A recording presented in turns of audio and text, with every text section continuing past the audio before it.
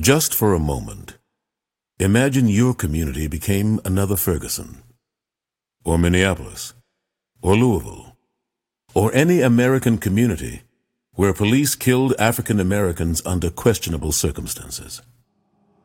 How would you react? How would your city react? How would your government react? These are the questions that we will explore in the coming weeks in Color Lines, From Phillip to Floyd, a podcast exploring the American tragedy of race, police shootings, and the search for justice. In 1990, the town of Teaneck, New Jersey, a community renowned as a national model of racial unity and peace, became embroiled in a confrontation over race and dignity and fairness after a white police officer shot and killed a black teenager. Riots broke out. The town engaged in an examination over its racial policies, from the police department to the school system.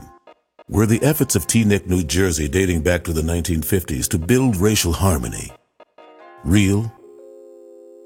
Why didn't those efforts prevent another tragedy of police killing an African American under questionable circumstances? Journalist Mike Kelly's book, Color Lines, investigates Teaneck's history and what the shooting exposed about the racial dilemma that America faced then and continues to face today. Now, with Mike and some of the most prominent voices in civil rights and police reform, from U.S. Senator Cory Booker to Congresswoman Karen Bass to the Reverend Al Sharpton and others, we're looking back to try to find the best way to move forward. How did Teaneck change? Why didn't the lessons learned from the police shooting of Phillip in Teaneck teach America how to avoid the murder of George Floyd and others?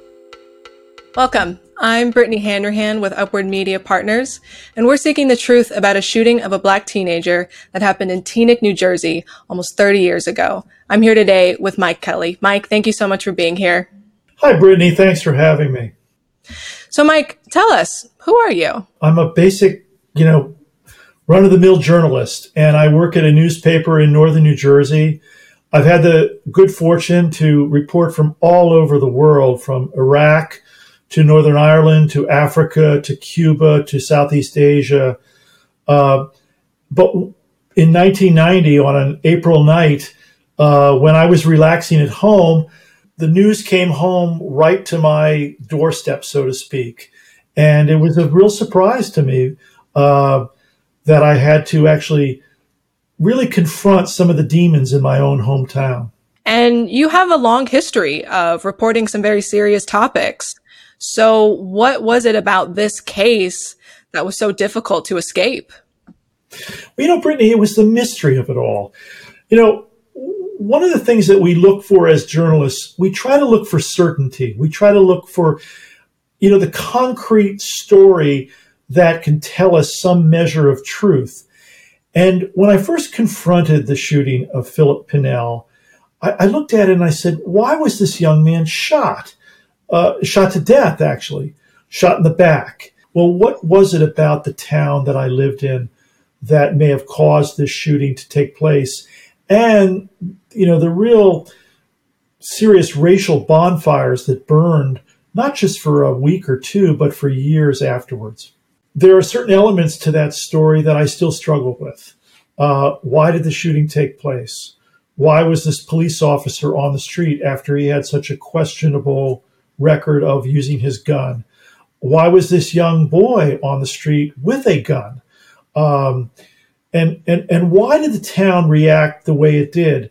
One of the most interesting aspects of the town I live in, Teaneck, New Jersey, is that it fancied itself as kind of a model for racial harmony. It was one of about a dozen towns around the United States that actively tried to create a kind of racial nirvana. And this goes back to the 1960s, the idealism of the 1960s, so to speak, long before I moved here. And people were trying to create this sentiment that Teaneck had figured it out. They figured out a way for black folks and white folks and people of all kinds of different ethnic groups and religious groups and other groups to just come together and live together in peace in a level of, say, kumbaya, so to speak. U.S. Senator Cory Booker and his family had a different experience in Bergen County, the same county that Teaneck is in.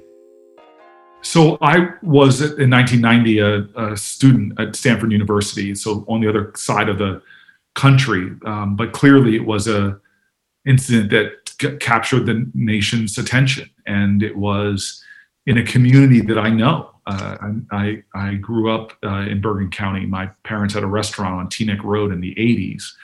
And clearly it was something that was distressing for me. And by the time a couple years later that Rodney King happened, it was another sort of culmination point of what felt like was happening just with chilling regularity in the United States of America.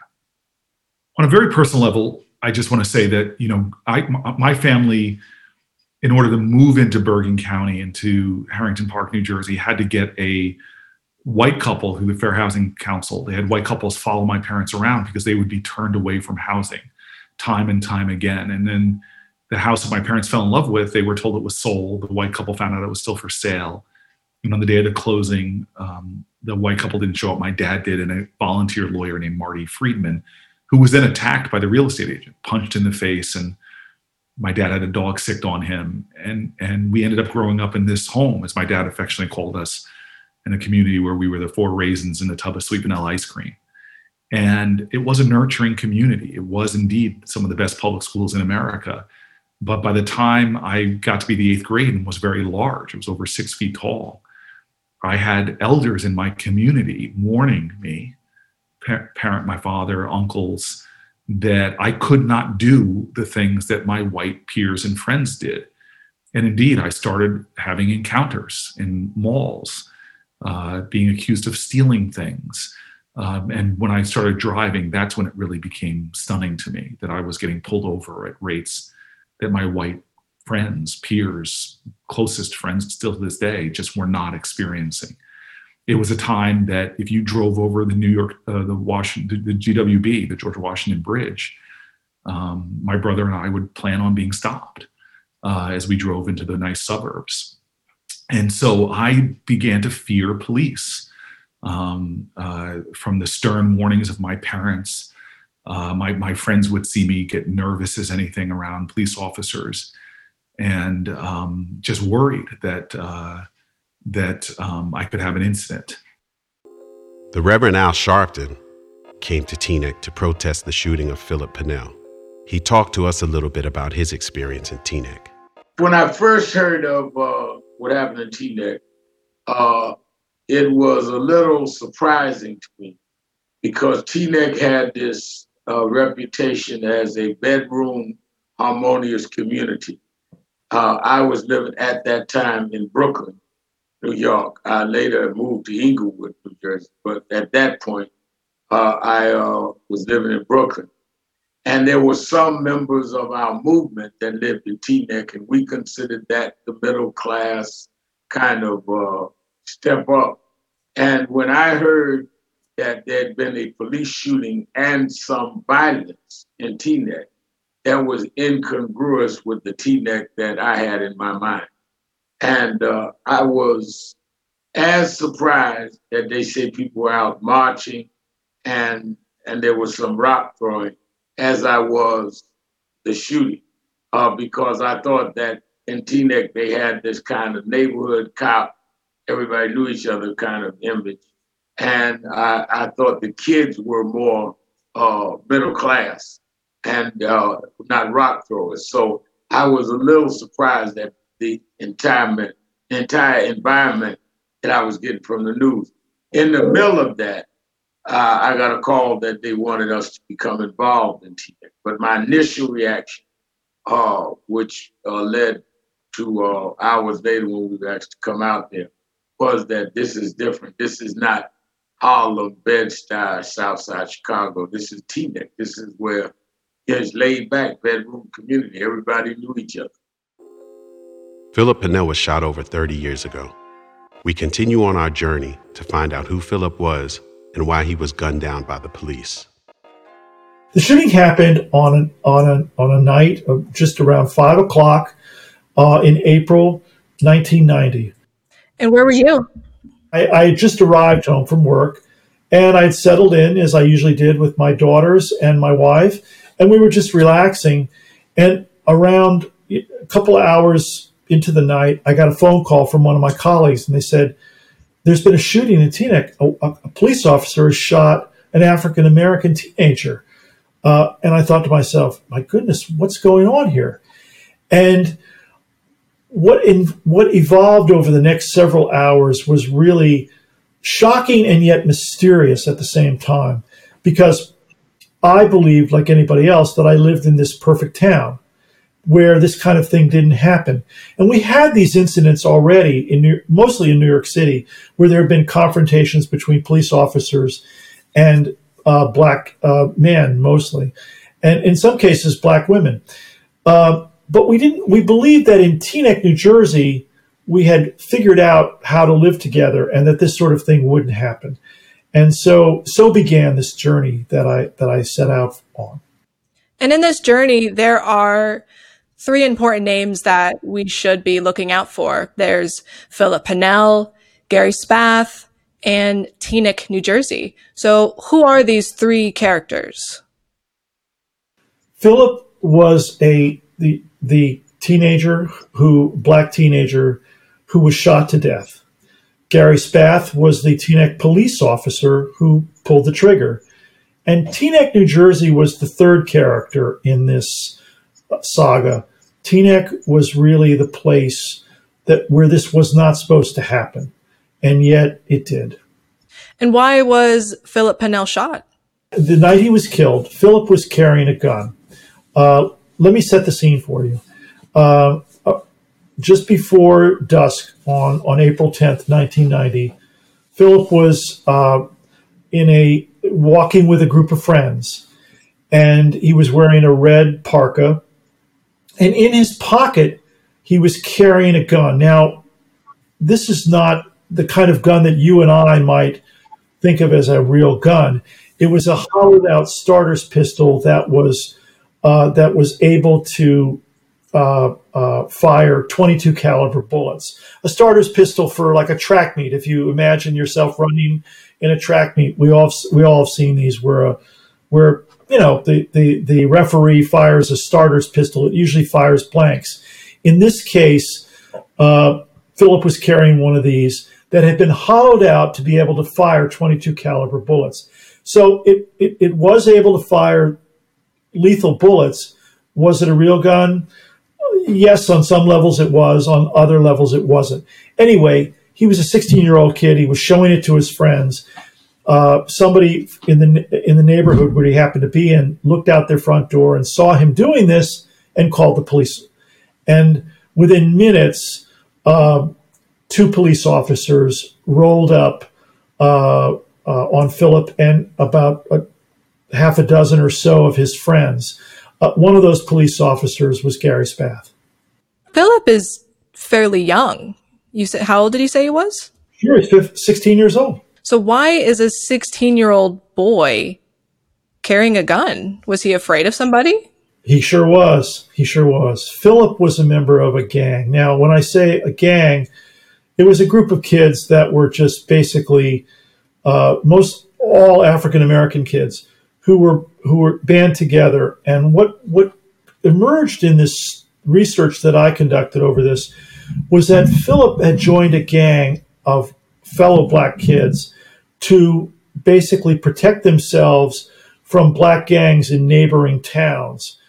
And the problem with Phillip is that his family life had literally exploded in the weeks before he had been killed.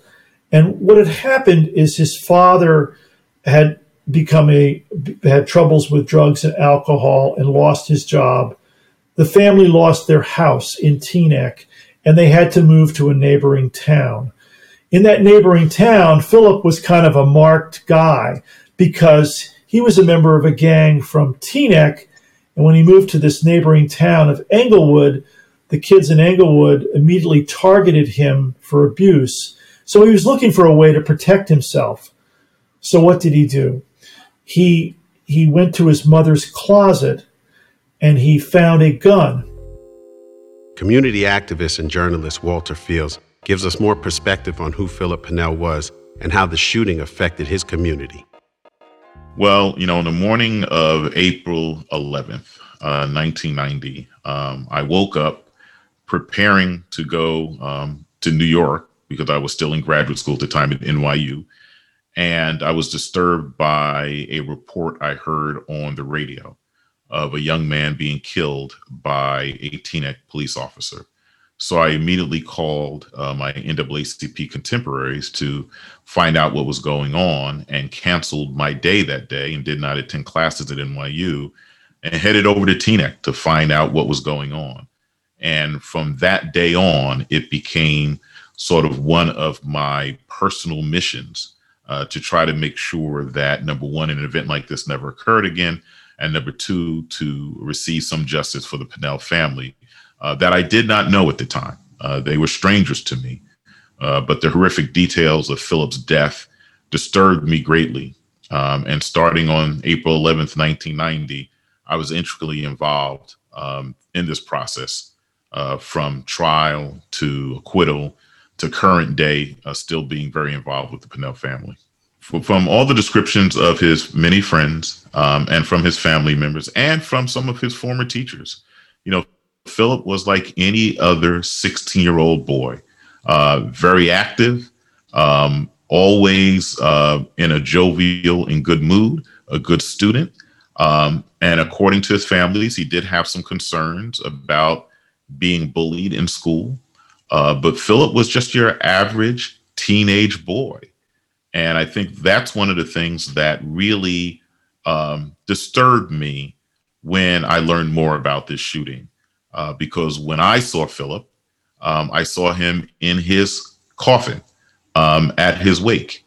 And who I saw lying in that coffin looked like a 12-year-old boy. He was a very boyish 16-year-old.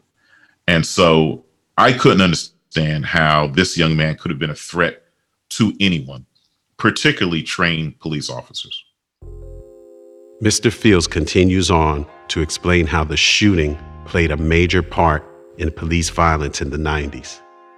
Well, Phillip's shooting was really probably the first high-profile case in this country. You have to remember, when you go back to 1990, while these incidents had occurred in the past, it was Phillip's death that really brought national attention to this issue of police violence. We were overwhelmed by national and international media at the time of Phillip's killing.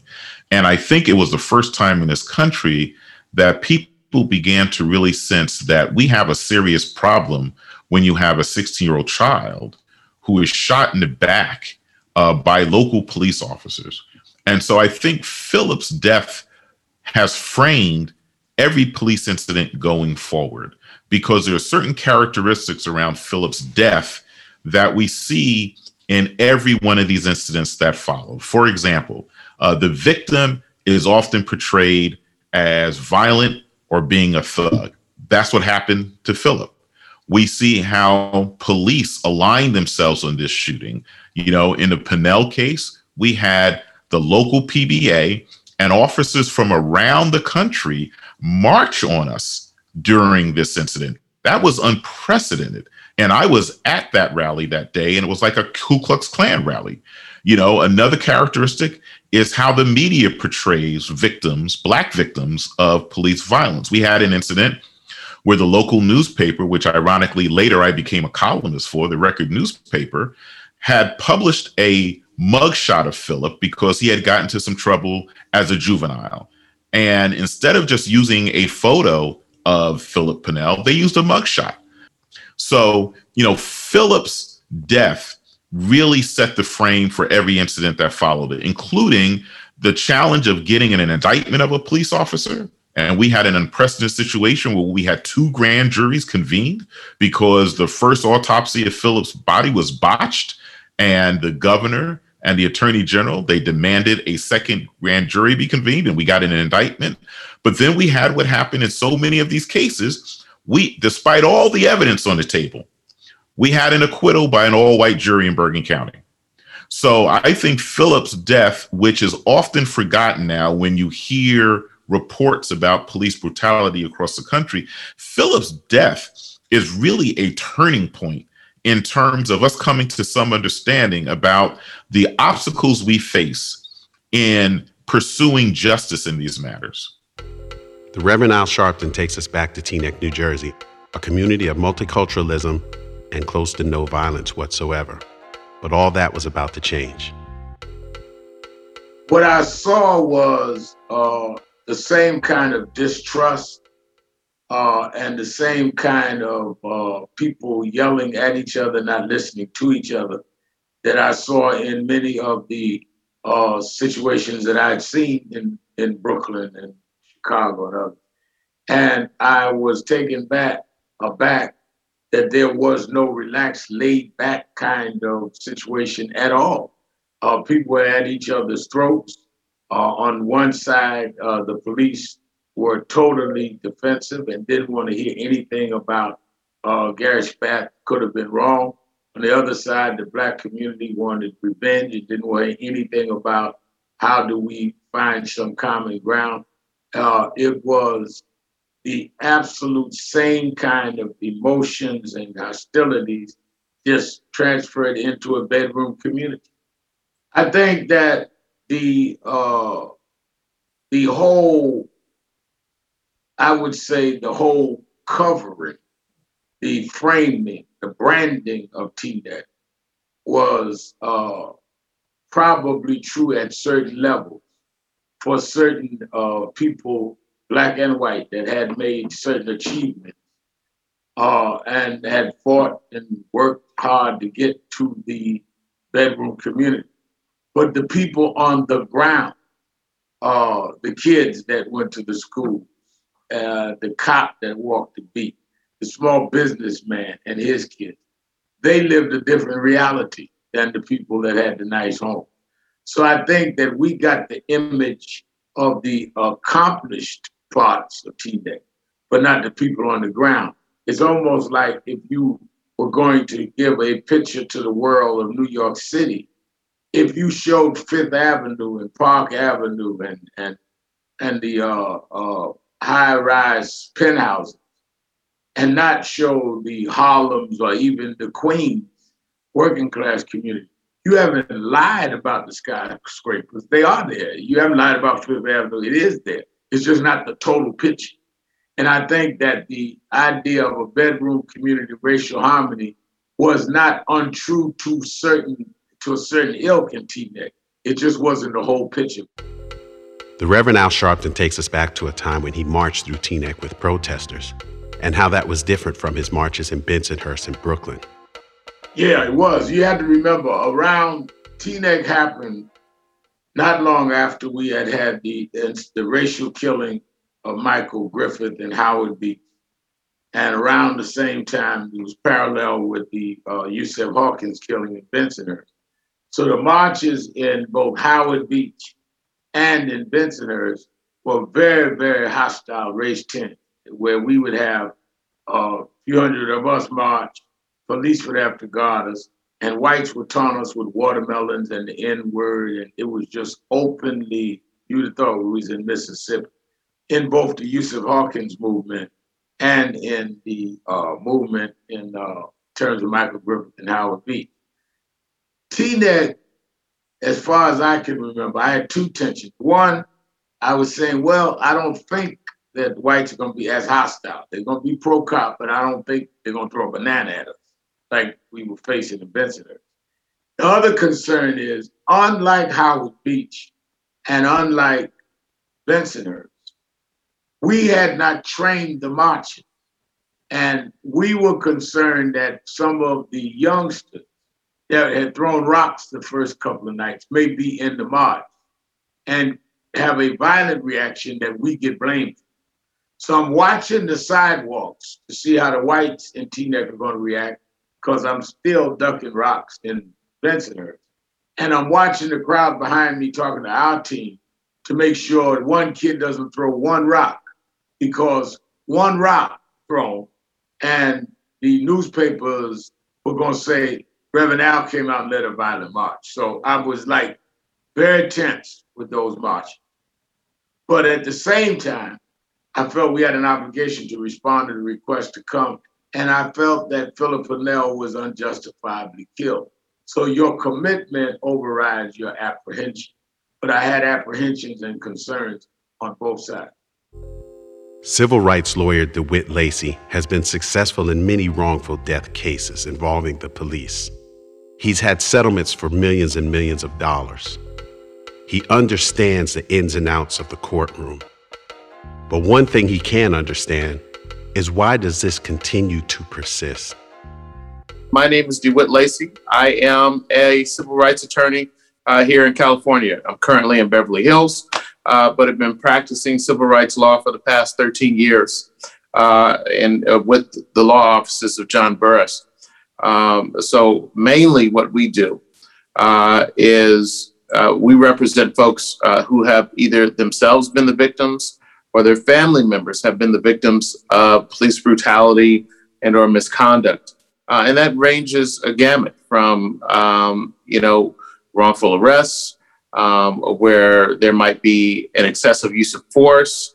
It may even involve a deadly force and or wrongful death claims.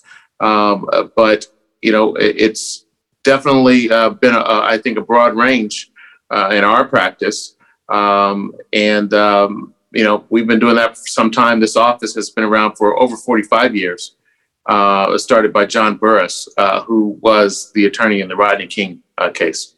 Have things improved between the African-American community and law enforcement? Since my practice, I will say, socially, I'm not too sure, okay? There are still some very problematic practices in law enforcement communities around the nation. And the stories that we hear in California are the same stories that everyone hears in Atlanta, in New Jersey, and New York, which lets us know that it's a national problem and it's not just regional, right? Or it's not just a bad apple. It is policing in general. Now, how they relate to each other, that is the police community or the law enforcement community and the African-American community. I think if there's anything that has changed, it is the public's understanding and awareness of the gravity and magnitude of the problem. Whereas I think earlier on in my career, I think the general attitude was, look, those are things that happened in the past or, down south, but that doesn't happen here, right? And folks were very reluctant to believe that law enforcement would behave poorly and or in a bad and unlawful way. Rodney King was really an eye-opening experience for the nation. And that happened when I was a teenager. I was in high school when that happened.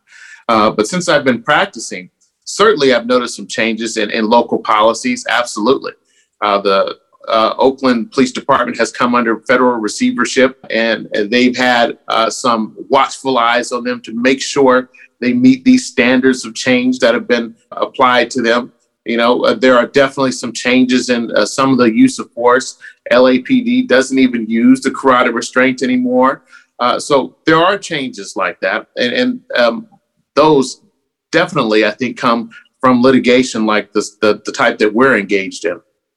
When I win a case, it is civil judgment. It is not the criminal context. So part of, and I'll expand a little bit here, a lot of times when I talk to clients initially, part of what I want to find out is, what do they want me to do? I ask them, if I had a magic wand and I could wave my magic wand, what would you have me do? And what would you have me change? And a lot of times what they say is they want those officers held accountable for either beating that person directly or killing a loved one. We can try. We certainly do write letters to the Attorney General's office. We certainly do write letters to the Department of Justice, that is the United States Department of Justice. At times, we certainly do try to help apply pressure on the local district attorney or the state attorney to actually give a thoughtful investigation into the use of force. But many a times that has been unsuccessful until here recently, where you've seen a lot more state attorneys being willing to prosecute. One of the first cases that I ever saw being criminally prosecuted was that of Oscar Grants in Oakland, California, of course. And that is, done by the prosecuting district attorney. So we don't necessarily have the power to do that. But of course, the influence of a civil lawsuit can make that come about. And I think you saw the same thing here recently in the George Floyd suit. Senator Cory Booker takes us back to when he was marching in Palo Alto for the Rodney King trial. At a young age, the senator knew that the change he wanted to make would be at the federal level. When we were marching in Palo Alto, after the verdict around the Rodney King case, I had this bravado of a young 20-something that we were going to end this nightmare, that we were going to end this reality that Black adults had to teach Black children survival mechanisms against folks that were swore oaths to protect us. And so for me, after George Floyd, I remember sharing a very real emotion with Black men who were my age when we sort of had this dawning realization that 30 years passed and we were continuing this wretched, awful tradition of teaching survival techniques to Black boys in our lives. And so this is very motivating to me. I feel like a generation has passed and we are still telling our children these survival techniques, but more than that, we're still being reminded that we haven't ended this nightmare in our country. And yet I'm a United States senator, and Senator Harris, now Vice President Harris, and I really felt determined to pass some substantive reform that could begin to end this reality in America, joined with people in the House of Representatives, from Karen Bass to the chairman of the Judiciary Committee, Nadler. And we all went to work on developing a bill that we thought would create real accountability. That bill ultimately was not successful in the last Congress, but it just passed the House of Representatives in this Congress. And I'm at work in the Senate with colleagues across the aisle to see if we can come to some kind of accord to pass a bill that will help save lives and protect people and create more transparency and accountability overall in policing. In the coming weeks, we'll trace the Teaneck story in all its nuances and troubling questions. But we'll also leap forward to the present day to examine how the lessons of Teaneck can help America move forward today.